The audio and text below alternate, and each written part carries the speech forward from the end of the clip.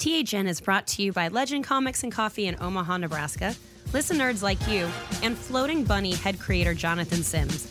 Head to skelenaut.com today to see John's comics, shirts, art prints, and more. That's skelenaut.com. Ah, cha-cha-cha-cha-cha. Our story this week picks up where we left off last week.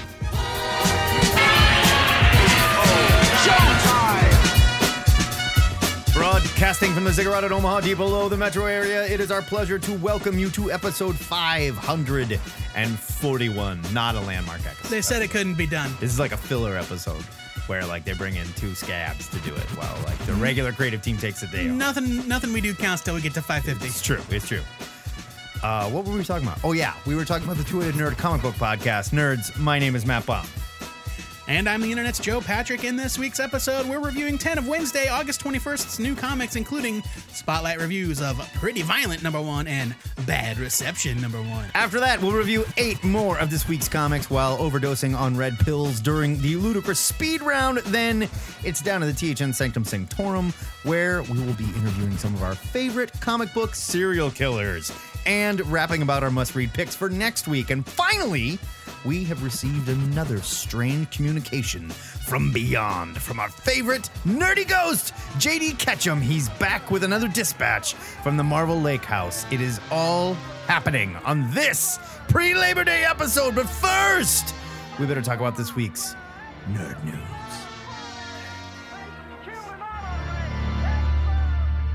Hot off the presses, Matt Baum, breaking news. Sony will produce future Spider-Man movies without input from Marvel Studios or its president, Kevin Feige. This is coming from Deadline. It's about time they got rid of that crap. It was just getting in the way. The Hollywood Trade reports that Disney, Marvel's parent company, and Sony, who control the Spider-Man film rights, could not come to terms on how to share profits for future Spider-Man movies. The last two films, Spider-Man Homecoming and Spider-Man Far From Home, were co-productions of Marvel Studios and Sony Pictures Entertainment and were created under Feige's guidance. Feige has been listed as a producer on every Spider-Man film dating all the way back to Sony's to 2002's Spider-Man. I did not know that. Yeah. Spider-Man Far From Home is Sony's highest grossing film of all time. I did not know that either. With a current global box office of $1.11 billion, which makes American perfect dollars. sense. So you know what they're thinking. We don't need you. Right. Yeah. We did this without you. Yeah. Screw you. You guys Right. you guys literally had nothing to do with the success of this film. Now, we'll get to Disney's demands here in a second. Star Tom Holland and director John Watts are reportedly still scheduled to create 2 more films in the same continuity. Okay, let's just stop. Let's stop right there. How? Can I finish the sentence? No. Yes. How? Though it's unclear how, or if Holland's Peter Parker could continue to appear in the Marvel Cinematic Universe. I don't care following about that. The I want to know. reported split. Joe Patrick, you and me, right now. So let's just say they've handed us a script. You got to write the next Spider-Man film. You can't mention Tony Stark. You can't mention the Avengers. Probably can't mention Mysterio. You can probably mention Mysterio, but definitely not Nick Fury. I mean, like, what are they going to do? What could they possibly do? Just be like, no, it didn't happen? Start over? They're horny for that Venom stuff and Sinister Six stuff. Oh, my God. This is just, I don't think, I get it. Sony, you made a bunch of money. Good for you. You didn't do it by yourself. You didn't. But here comes the meat of the argument. Marvel Studios reportedly requested a 50-50 split of profits of future Spider-Man films, which Sony refused, offering to continue their existing deal, which is a 5% share of first dollar gross, still $1 billion. 45% less than what they wanted. But still, I don't know the difference between like front end points and market share and blah blah blah and all these buzzwords for different financial deals. But like 5% share of first dollar gross, I don't know if that means like every time a ticket sold, if a ticket sells for $5 or $10 rather. No. It's after they make their money back, and there's all kinds of stuff. First dollar gross. Yeah, Gross is gross, not net. No, well, okay, I agree. That's true. I just don't think that Sony fully understands the position they are in here. And I know this has never happened before, and this was exactly the reason that I said it'll never happen before it did actually happen. Yeah. Because the morass that they are now involved in. I just What can they they have no leg to stand on. So you do not have the power, Sony.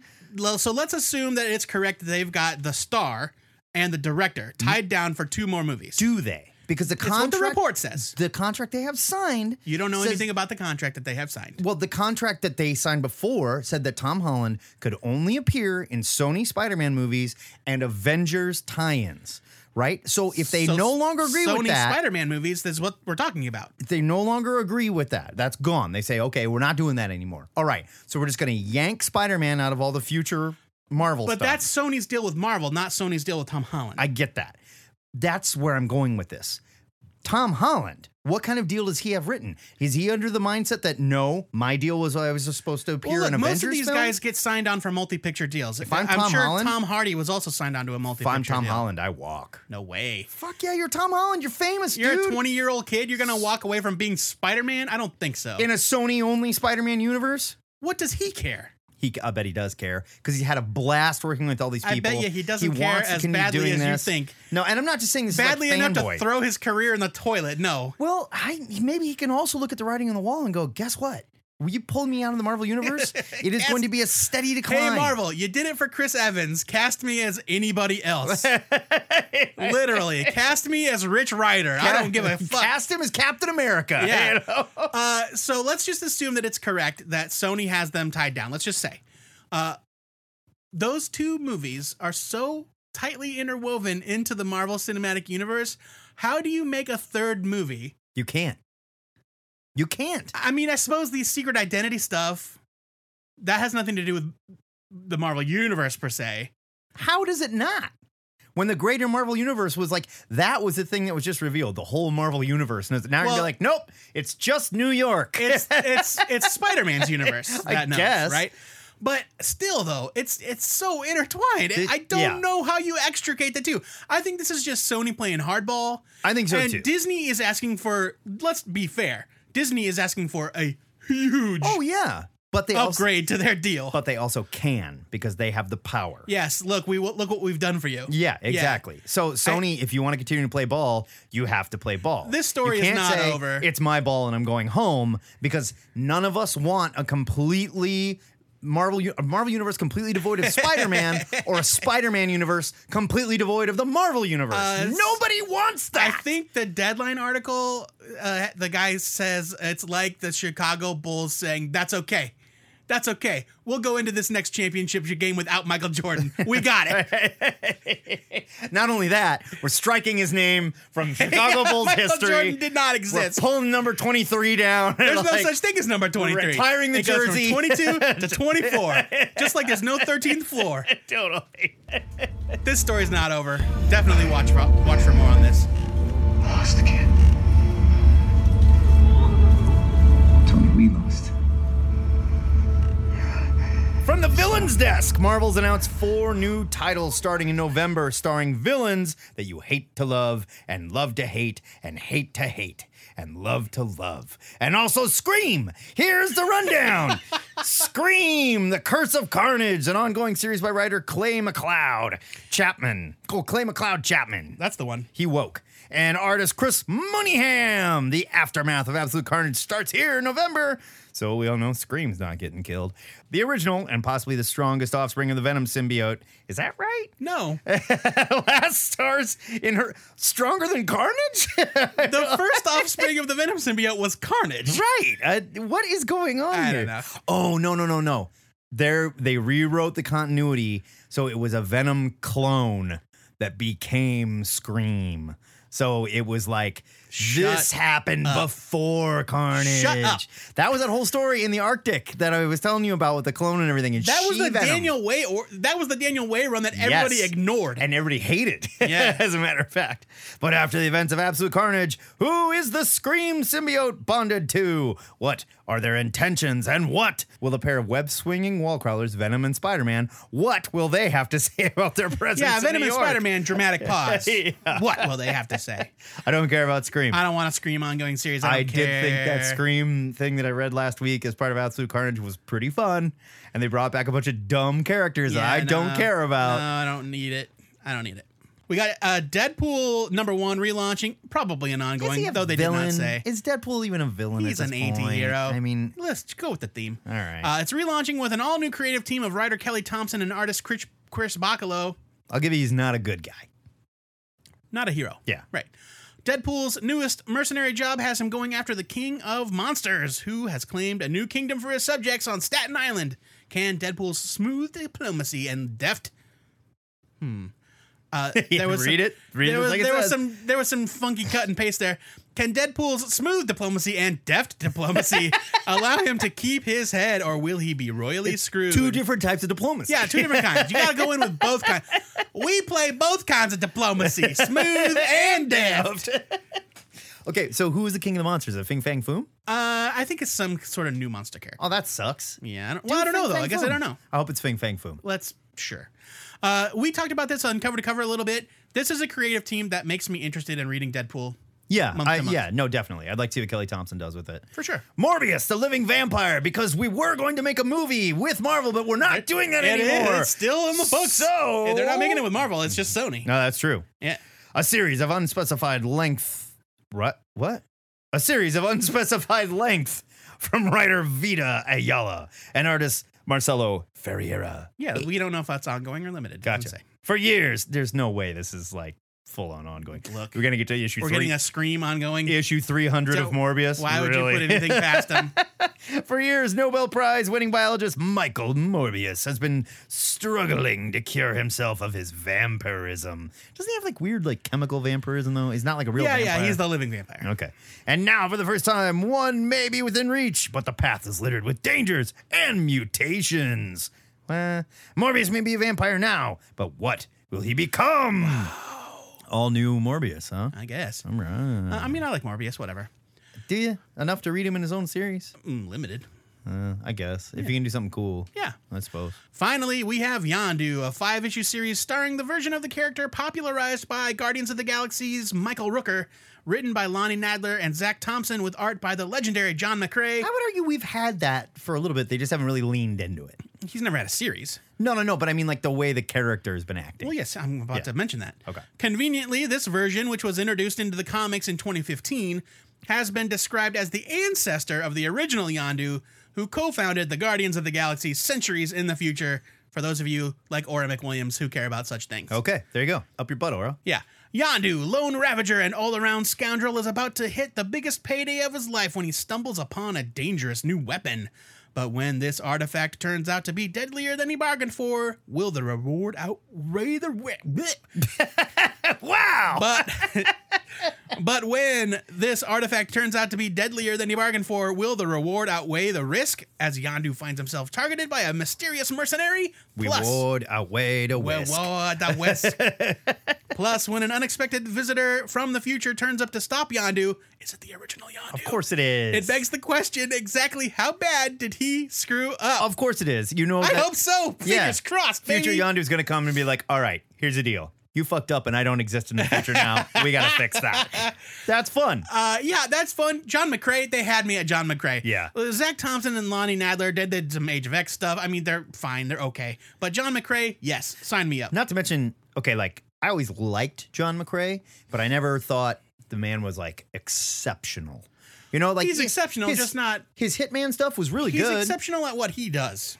Well, yes, but I would argue in the past 5 years, John McCrea has become absolutely out of his mind exceptional at penciling. Yeah, he's always been great. He got so good. What was the series he did over at Image with Mythic? That was gorgeous. Yeah. I couldn't believe how good that was. John McCrea has always been great. He's always and been you good. A dummy. He is now great. Okay. He got better.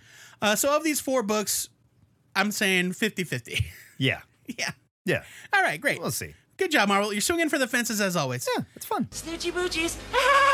From the Eternia desk, writer-director Kevin Smith is leading a continuation... I think it's from the View Askew desk. All right, sure. From the View Askew desk, writer-director Kevin Smith is leading a continuation of the classic 1980s cartoon He-Man and the Masters of the Universe in a new series for Netflix titled Masters of the Universe, Revelation. Described as, quote, a new series telling the epic tale of what may be He-Man and Skeletor's final battle, end quote. Revelation will be animated by Powerhouse, who also produced Netflix's Castlevania. Which was totally great. That's pretty good. It was totally great. Here is Netflix's official description of the series. A radical return to Eternia. I think it's radical. A radical return to Eternia. Revelation is a direct sequel series to the classic era of Masters of the Universe, featuring fan favorites He-Man, Orko, Cringer, and Man-at-Arms. 2 out of 4 ain't bad, I guess. They better have everybody in there. Yeah, right. The story Where the fuck is Stratos? Well, we'll you know? get there. Where's my man Zodak? Yeah, well, if Ram Man doesn't show up, I'm going to be pissed.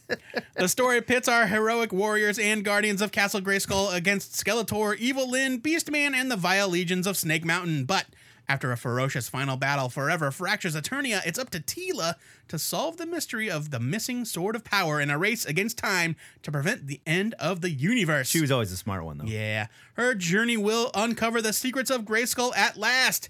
This is the epic He-Man and Masters of the Universe saga fans have waited 35 years to see. We have no announced date yet for the series, but... Okay, so an open letter to everyone that's saying, I don't like Kevin Smith, fuck this, I don't want Kevin Smith doing my He-Man. That's not what's going on here. He's the showrunner. I am watching Black Sails right now. It's a wonderful show. And the showrunner is Michael Bay. And I do not care. I fundamentally do not care for Michael Bay movies. I love Black Sails. Okay. Kevin Smith has directed a number of excellent episodes of the CW He absolutely Arrowverse. has. But Kevin Smith is just a showrunner here. He is getting the talent to do this. It's not like he's going to draw the animation or write dick and fart jokes in the He-Man. Okay. Mark Bernardin, who worked on Castle Rock, which was excellent if you didn't watch it. He also wrote a series called Alphas for Sci-Fi back in the day. Yeah. I loved Alphas. So you don't think Kevin Smith's going to like insert any dialogue about He-Man making jokes about if they want to do something about Man-at-Arms' brown eye or whatever. If they want to go into like Prince Adam secretly being gay, because we all knew that the whole time. Just because a guy wears a pink shirt. Yeah, well, when he became He-Man, he wasn't any less gay. That's the problem. No, this sounds awesome. I don't care if He-Man's gay. These guys, I don't either. In fact, I think you embrace that and you just do it. It makes sense. Look how he dresses. Come on. Don't push it. No, I think this is great. I think it's going to be awesome. I loved the animators that did that Castlevania. We're still waiting for more of Warren Ellis's Castlevania. I don't know if that's coming or not. But this sounds totally kick-ass. And I love these revivals of this older stuff. I think the idea, like... They are also tying this into Mattel getting the rights back to He-Man and putting, like, He-Man is coming back in a major way to, well, I was going to say the ghost of Toys R Us, I guess. So, like, Voltron, the new Voltron and the new She-Ra, those are, like, reboots. This is a continuation of the original. And so the idea that there are these, like, dangling storylines that I've been waiting to see resolved is how a kid. No. I don't think it's that's nonsense. That is what they're saying, yes. But I think what they're doing still, though, I'm all for it. Yeah. Totally fun. I think what they're saying is we're not resetting anything. We're just picking up. What continuity is there really to reset? Just in the sense where, like, we know where He-Man's from and all that shit. And we know the characters. Here's more adventures of them. Give it to me, Kevin. Give it to me.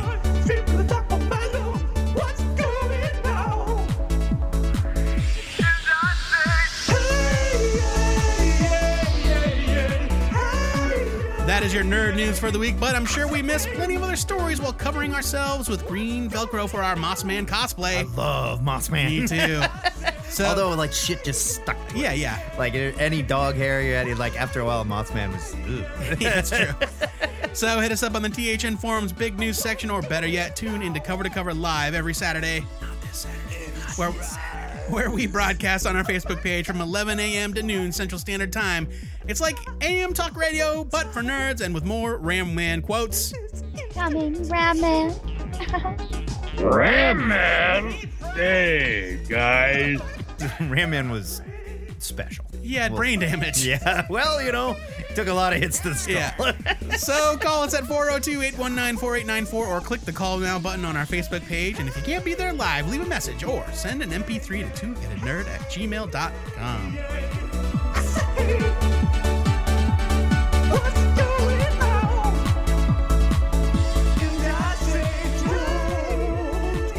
Kiddies, it is Spotlight Review time in the Ziggurat, where Joe and I ignore the Batman spoilers swimming around the internet like hungry sharks, just waiting to ruin issue 77 to take a break and review 2 comics that have nothing to do with the big two for the first time in a while. Yeah. Look at us. It doesn't happen in months. Joe Patrick. We should be celebrated for this effort. Why don't you start us off? Although, I don't know how happy these creative teams are going to be. It's okay. I just won't mention it in the tweet. Okay.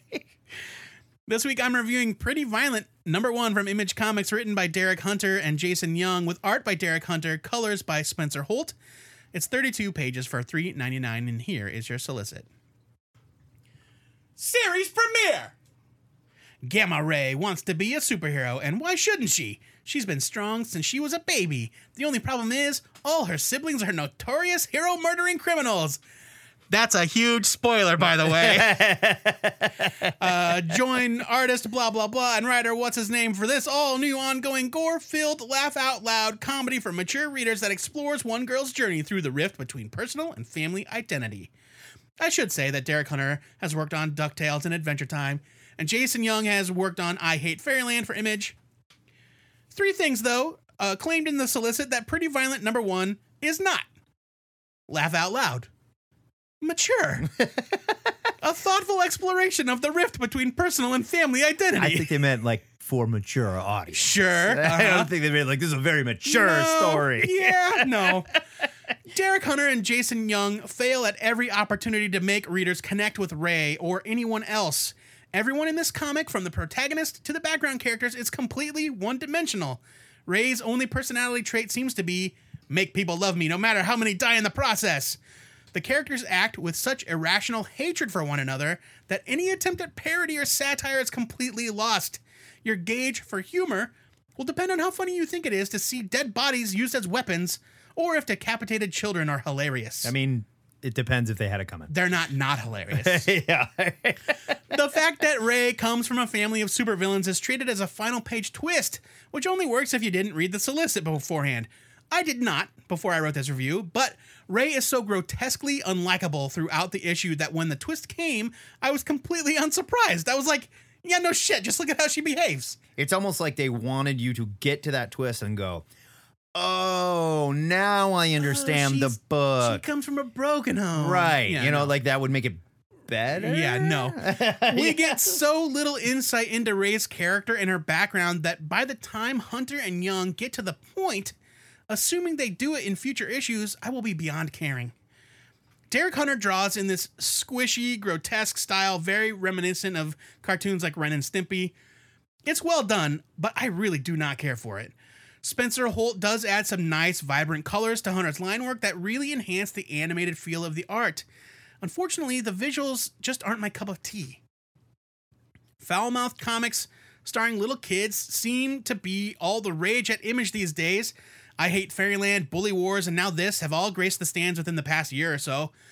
And I have yet to be won over by any of these attempts, so hopefully Pretty Violent is a bullet to the head, or rather a decapitated torso to the head of this particular trend.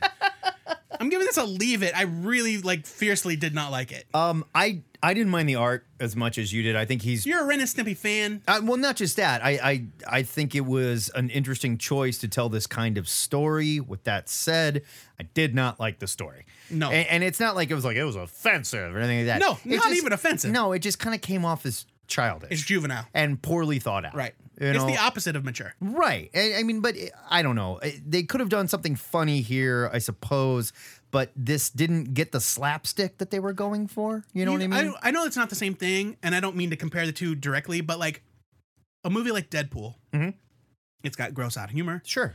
It's outrageous. It's horrendously violent. Right. It's also clever. Yes. Pretty Violent is not clever. This was missing that cleverness. Yeah. And I'm giving it a skim it because I really like the art, but I don't think the story was as clever as it thought it was. Okay. You know what I mean? Matt Baum, speaking of books that think they're way too clever. Oh, let's talk about clever, shall we? This week, I am reviewing Bad Reception, #1 from Aftershock. It's written and drawn by Wando. It's 32 pages, and it was $3.99. How many pages before your review kicks in? We'll get there. Okay. Here is your solicit. It's the celebrity wedding of the century, set in an undisclosed remote location with no access to Wi-Fi, cell phone reception, or the outside world. But the dream wedding becomes a nightmare when one by one the guests are brutally slaughtered. Remember, it's got the hyphen in it. Hyphen turd. By yeah. a serial killer who brands his victims with a hashtag.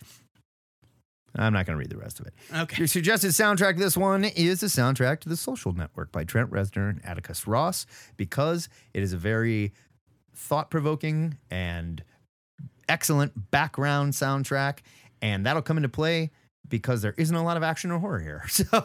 Yeah, or thought-provoking.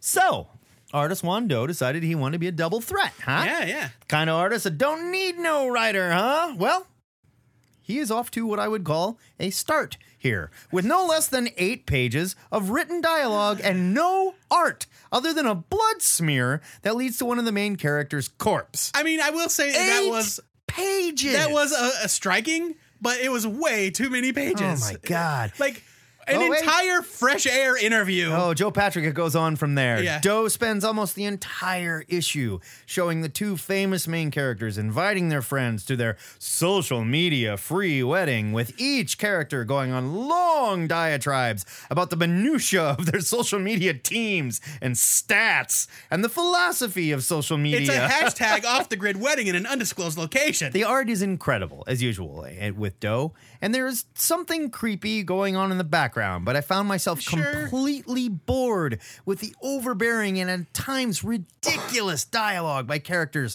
that are beyond obsessed with their phones. One of the main characters even laughs out loud phonetically. LOL. To the point that they make fun of her for it. No less than 3 times. Yeah. And she also has lines like, I've mostly been MIA since NYU. I miss my NYC sister. So she'll be in Soho tomorrow morning? Like, ugh. If Doe is trying to create a cast of characters that will enjoy seeing murdered, he's succeeding. Yeah, great. But he spends so much time jamming his anti-social media message down the reader's throat that every character sounds exactly the same and has the same heady thoughts on the modern state of human communication. If there's a horror story brewing here, he needed to get to it. Maybe in those first fucking 8 pages I spent reading about social media philosophy. While heady and beautifully illustrated, I found bad reception to be an overwritten bore with very little payoff that would convince me to read the next issue. Juan, I love you, but you need an editor, buddy. I've got to give this. I'm only giving it a skim it. Coward. Because his art is so good. Yeah. His art is so That's where I am good. too. But you gotta have an editor, man. The story has premise. The problem is the premise gets reiterated Again. by every character. And again. Over and over again. and over again. And I get it. We're obsessed with our Q Yeah, rating. no, it's true. We're obsessed with our followers and stuff. But oh my, page after page. yeah, after and there's page. there's a story to be had there with like vapid celebrities. Sure. And the one is this Ariana Grande. What the fuck? Yeah, she's supposed to be like some sort her of name pop is- star. Her name's like Gaia. or Yeah, something right. like that, right. And the other one's like this heady writer. And so, but of course, their whole network is like super pretentious. Yeah. It's like, artsy. what if Ariana Grande married Chuck Klosterman? Yeah, I've got to go into the wilderness to find our favorite chef to cook for our wedding. Our hashtag off the grid wedding in an undisclosed location. Right, and the hashtag undisclosed location off the grid social media. How could we possibly be away for a social media for that long? Oh my God. And there's like- I don't know if I can even. It's bad for my followers. It's bad for my Q rating. It's bad for the analog. Shut up. And I'll tell you what, they actually show Gaia's Instagram post where she's announcing that she's going hashtag off the grid, where she repeats the hashtag off the grid at least 3 times. Yeah. That's not how hashtags work. No. You don't need to use them multiple times. No. Yeah, I'm giving this a skim it because Juan Doe is very talented. And he does some very cool stuff with the framing.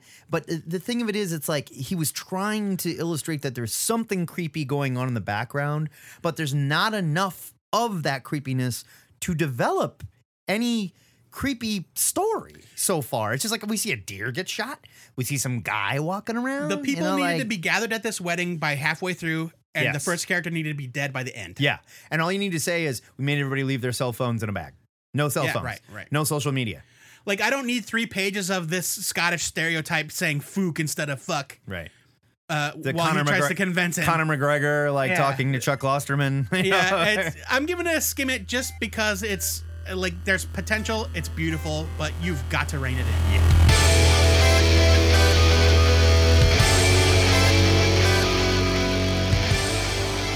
So that is a leave it and a skim it for Pretty Violent #1 and a double skim it for Bad Reception #1. We were rough this week. We'll post our written reviews over at twoheadednerd.com so long after these creators have dismembered us, the reason why will live on. But we need to know what you nerds thought of these comics too, so call next weekend on THN Cover to Cover. I gotta go to a wedding this weekend. I apologize. At its new time, 11 a.m. to noon Central Standard Time. I'm in the wedding. Otherwise, let's go. Okay. Who's wedding? My buddy Denver. Oh, Denver. Nice.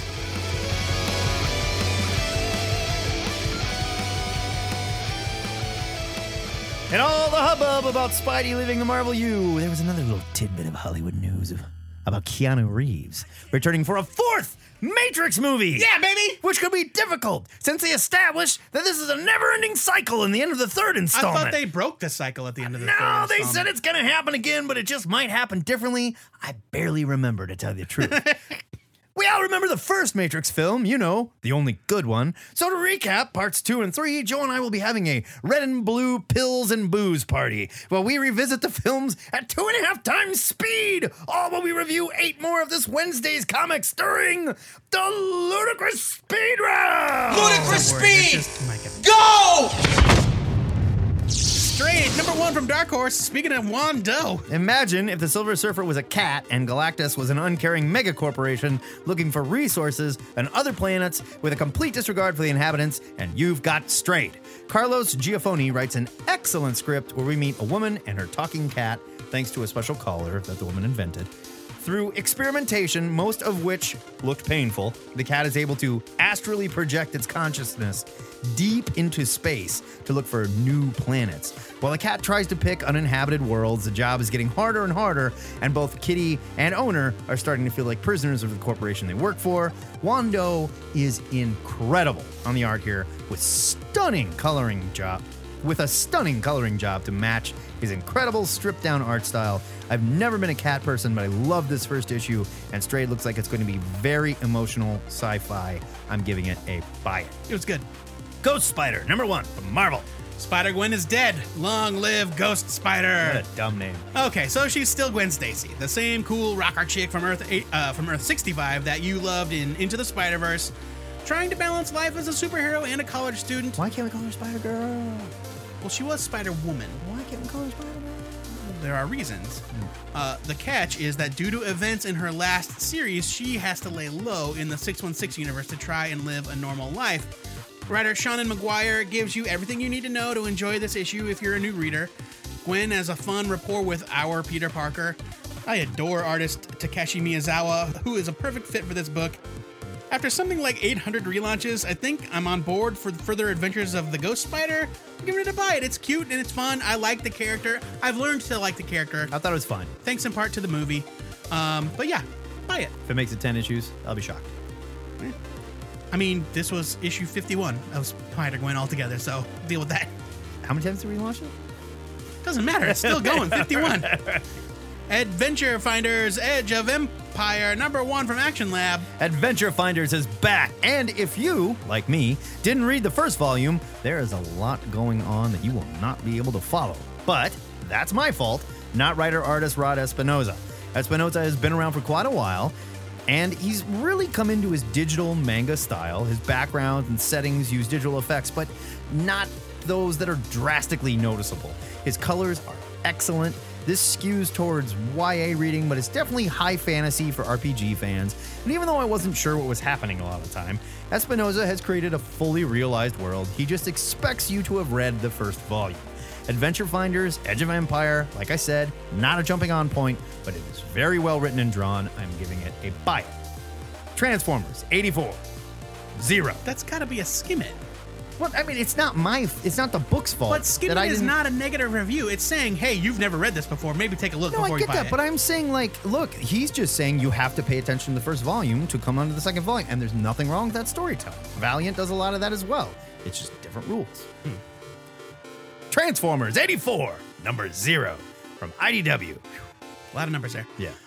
Legendary Transformers creators Simon Furman and Guido Guidi, yeah, that's right, That's right. Guido. reunite for this prequel to the classic Marvel series and offer some shocking revelations about Optimus Prime's decision to leave Cybertron with his squad of Autobots. Lots of intrigue and great old school art from Guidi that definitely scratches that Generation 1 itch. That said, it's gonna have a pretty narrow appeal for guys like me that long for the days where Transformers were made of metal and changed into cars and planes, not animals, goddammit. Transformers 84 number 0 gets a strong skimming. I'm giving it a buy it. I thought this was a lot of fun. And I really like the way Simon Furman writes Transformers. Boy, our reviews just have no rules, do they? None whatsoever. What do you mean? They're meaningless. Other than buy it and leave it, our reviews mean nothing. What do you mean? Headless number 1 from Scout. Mix a bit of Stranger Things with a dash of Sleepy Hollow and just a pinch of Gremlins, and you've got Headless. Writer Alexander Banchita introduces a sleepy little town circa 1987 with an ancient evil secret and a young group of friends about to come face to face with a supernatural threat. The story pairs the pains of puberty with demonic activity, and the script works pretty well. Robert Ahmad's art has a cartoonish feel. He obviously loves the work of creators like Darwin Cook. Good person to look up to. He goes from monotone blue to pink colors only, and the effect works very well. This is a fun first issue with a plot that shows real promise and a last page cliffhanger that threw me for a loop. I did not see it coming. I'm giving this a buy it. All right. Year of the Villain, Black Mask, one shot from DC.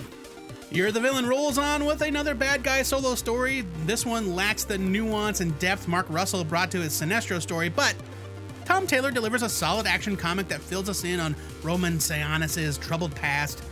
Great art by the always fantastic Cully Hamner. I love him. I love him. I love him. He's got 2 strikes against him for being a co-conspirator in the redesign of the New 52. He was doing his He job. redesigned half those fucking awful costumes. They hired him to do it. All right.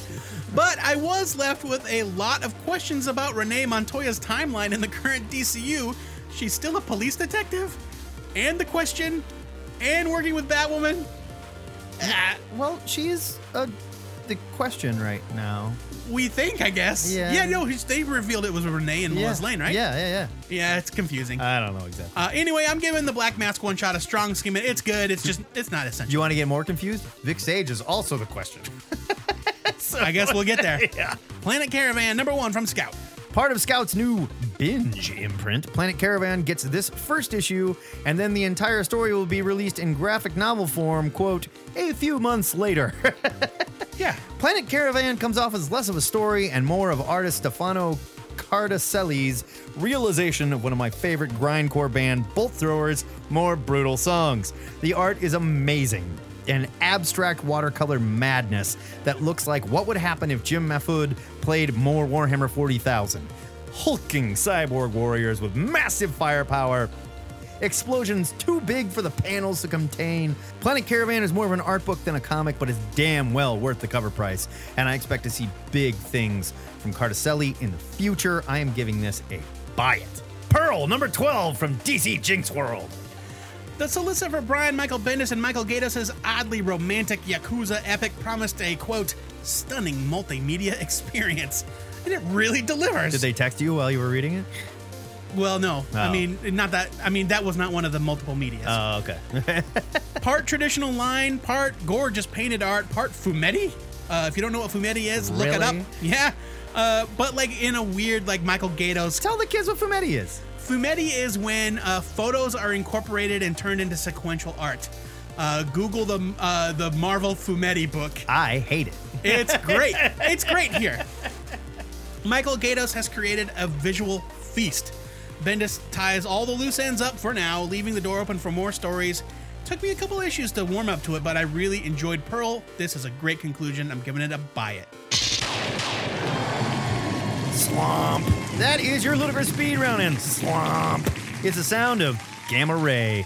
That's R-A-E, mind you. Getting smacked in the face with half a dead guy. As seen in the pages of this week's Pretty Violent, number 1. This onomatopoeia of the week was submitted by Joe Patrick via his keyboard. It was just too dumb not to use. If you want to submit an onomatopoeia of the week, smack any of our social media accounts with it, or send an email to twoheadednerd @gmail.com. Nerds, I am super excited to inform you that we once again have someone dumb enough to sponsor this show. What a fool. His name is Jonathan Sims. I mean, what a great guy. You've heard us talk about him. He's the creator of Floating Bunny Head comic books and the forthcoming official THN t-shirt. We did it, you guys. It's all happening. We did it.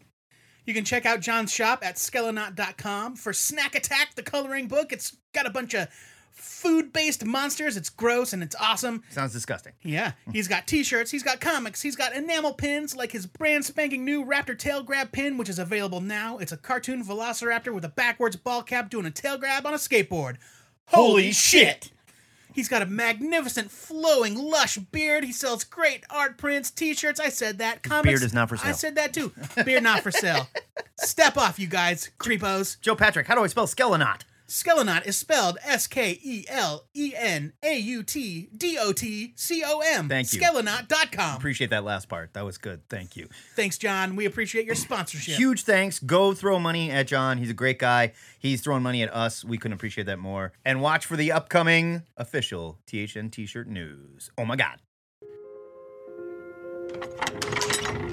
This week in the THN Sanctum Sanctorum, Matt and I just finished the second season of Netflix's Mindhunter. And now we know we've got the stuff to sit down with some of our favorite comic book serial killers like Victor Creed and Victor Zsasz. Victor's Creed and Zsasz to get to the root of their need to kill. I got it. They share the same name. Sure, buddy. Yeah, that's probably it. Say, before we bring these guys in here, why don't we discuss our must-read picks for next week? My pick for next week goes to Mall #1 from Vault. It's written by Michael Morrissey with art by Gary Dauberman, 32 pages for $3.99. Not to be confused with The Mall, Yeah, this which was is just a totally different book that I reviewed some months ago. Mall. Yeah. And it's in all caps. That's, Yeah, you yeah. have to yell it. Right. Here's your solicit. Here in the heartland of the US of A, the world has ended. But worry not, because the mall still stands. And within the walls of this consumeristic mecca lies the New World Order. Box store tribes and name brand gangs, all vying for a limited space and resources. So actually, you can worry, especially for poor Andre Reed, who, after the assassination of a tribal leader, has to navigate the Mad Haven to prove his innocence and prevent the end of the world again. So the world has ended. A group of people are living in the mall, and they've created their own weird little Lord of the Flies civilization. Mall name brand gangs. Is that like if the baseball meanies were like all decked out in Gap stuff? Yeah, or like FUBU. You know? The FUBU. Yeah. The FUBU Like there was like a meanies. Lagoons gang, you know? Joe The Patrick. Bugle Boys? Bugle Boys? No, that was a thing already. Yeah, Bugle Boys was pants. Bugle Boys. Yeah, like back in the 80s. Yeah, but there's also the Beagle Boys. That was from they were the bad guys. from DuckTales. Yeah. They always rob banks and shit. Right. Michael Morrissey, I love him. Yeah, He's a great love that writer. dude. Done a bunch of Star Wars Friend of the stuff that I show. really enjoy. Super sweet guy. Hung out with him in Chicago that one time. Great guy.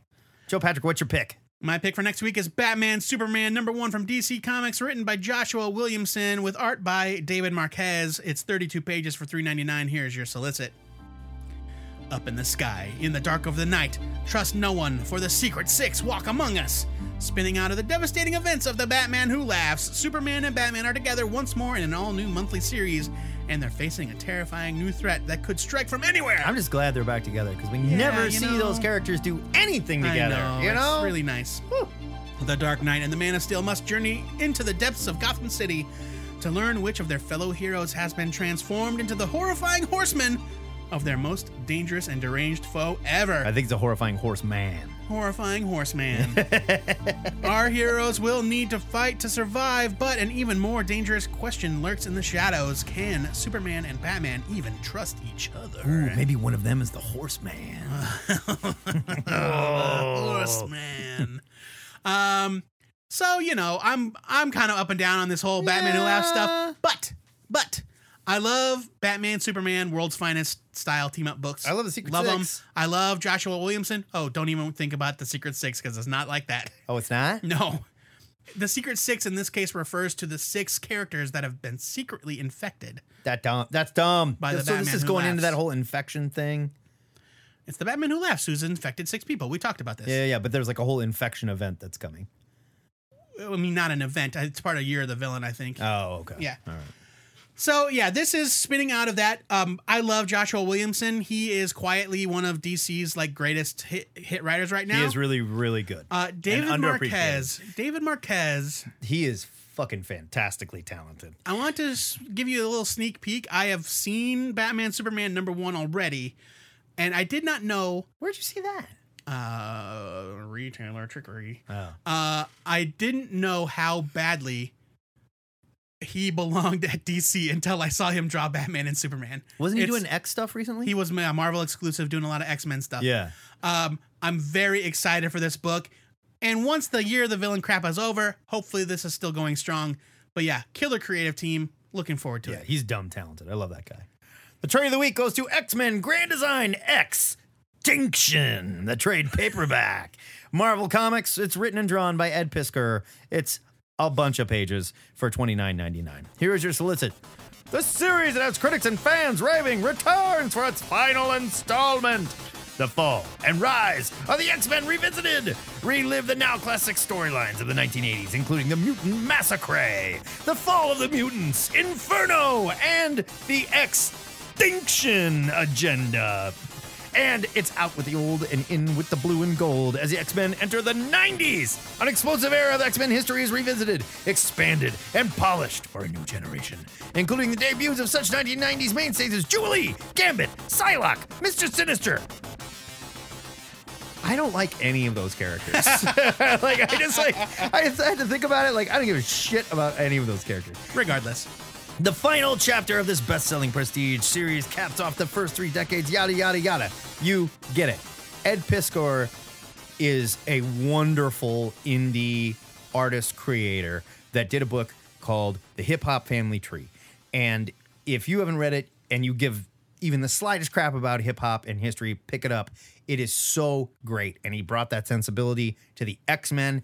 It pays attention to the storylines and the creators behind it, but it's also how Ed Piskor remembers it's condensing 30 years of X-Men history into like a silver bullet. But it's also how he remembers certain things, other stuff that he loved at the time. Other forms of media. Injected like into cartoons it. And stuff. Oh, it's so fun. I cannot say enough about these. They're wonderful. And when this is all done, you know they're going to put out a gigantic prestige edition of the whole thing, and I cannot wait to put it on my shelf and never read it again. Wow. And I hope it weighs 35 pounds.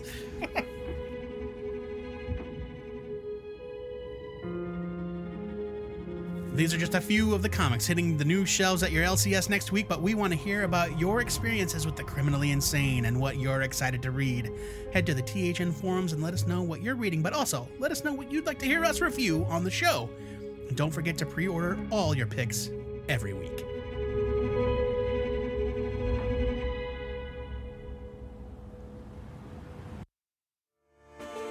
They say if you cross the river to the east of Omaha, you'll find yourself in a spectral netherworld called Council Bluffs, Iowa. It's there, the lonely spirit of our love slave, J.D. Ketchum, lives in a lake house, reading 6-month-old digital comics. We just happen to purchase that same lake house, and every once in a while, we'll find an audio tape in the mailbox with another dispatch from the Marvel Lake House. Why does he sound like a cowboy ghost? Have you ever seen the Lake House? I was trying to make it creepy. Lake House to Ziggurat. Lake House to Ziggurat. Come in. Sorry, this equipment's a little out of use. Let me see what I can do here. Hold on. There we go. Alright, sorry for the absence. As you know, I've recently had a lease agreement dispute with the powers that be regarding the Lake House. I remain unapologetic. When Hickman does an X-book, you violate space-time to check that shit out. Nonetheless, I required some alternative lodging, so I found myself up a goddamn mountain in Uncle Warren's cabin. He wasn't there. He was on assignment in Wallachia, doing research on the various differences between whips and morning stars or something like that. To while away my time until I could get the lake house locks changed back, I dug around in the cabin's archives and picked up some interesting finds for the listeners. First thing I found was a book called Ruins. It's a 2-issue series by Warren Ellis with art by Cliff and Therese Nielsen. Here's your solicit. Marvel's favorite pessimist looks through his darkest glass, yet into a world where Marvel is just another word for horror. Nuclear warfare, internment camps, government oppression, drug addiction, degradation, suicide, and those are just the ones we have words for. Have the men and women we know as heroes made the situation better or worse? Here's a hint. In the ruins, radiation only kills. Guess what? It's a comedy. According to Warren. Ellis intended this as a satirical parody of Busiek and Ross's Marvels, complete with painted art and Phil Sheldon as the protagonist. What we got instead was a dystopian Marvel universe with Sheldon narration like, "I hate this city. It's here that the American dream decided it liked the taste of the vomit it was choking on. Just rolled over on its back and screamed for more drugs. It didn't die." Which feels more like a rough draft of what would become Spider-Jerusalem than anything Marvel. Except Ruins has all of the degradation and outrage of Transmet, but without the underlying hope and absurdity. This is definitely Ellis at the start of his career, still feeling things out. The painted art by the husband-wife team of the Nielsen's is striving for a messy homage to Ross, but becomes so busy and jumbled in spots, I found myself skimming the pages for a recognizable panel. Until I started looking into Ellis's early work on Marvel Unlimited, I never knew this book even existed. After reading it, I can understand why people don't talk about it. But as an artifact of Ellis's beginnings at Marvel and as a comics writer, it is definitely a fascinating look. Around the same time as Ruins, Ellis took over the reins of Excalibur from Scott Lobdell. Excalibur's numbers 83 through 85 were his first initial story arc, the Soul Sword trilogy. Ellis was on script duties over a Lobdell plot. Basically, after Illyana died of the legacy virus, she left the Soul Sword to Kitty, unbeknownst to her or anyone else.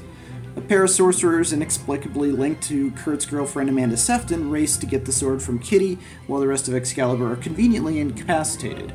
After a brief flicker of cringeworthy 90s bad girl from Kitty and everyone's favorite fuzzy elf being possessed by an insanely forgettable magic bad guy, seriously, has there been a more 90s magic villain name than Gravemoss? And has anyone heard from him since? Kitty kicks some ass with a cool Wolverine Krav Maga lesson from back before Krav Maga was ever a suburban soccer mom's fitness craze. While Ellis's voice is present, the fact that this all hung on a Lobdell plot is very apparent. By the end of it, though, Ellis gets a real handle on writing Kitty, and the aforementioned scene with the Wolvie flashback is the best writing here. We get the reminder of how resourceful Kitty is, and anyone who writes a badass Kitty is a favorite of mine. The line that sticks out is, "Concentrate, remember, fix on that voice in your head, that old voice, strong with a cigar smoke edge." Cut to a wild-haired Wolverine, Ken Lashley draws the biggest Logan hair ever. Going back and looking at these old issues by Warren is fascinating. You see the Marvel influence of the time, lingering flickers of Claremontian narration, and inklings of the Ellis to come with fixations on magic and the supernatural, and a real crisp knowledge for dialogue and technical details like the Krav Maga bit. In hindsight, I think Excalibur was the perfect book for a 27-year-old Ellis to find his footing at Marvel. Well, that's all for this edition of Ellis Cast. I'll be back next month with the normal Lake House report. Though, if you like hearing me bang on about old Uncle Warren, stay tuned for more information to come. Remember, if you're not in a hurry, not paying cover, everything deserves a read at the Lake House. JD Ketch, out.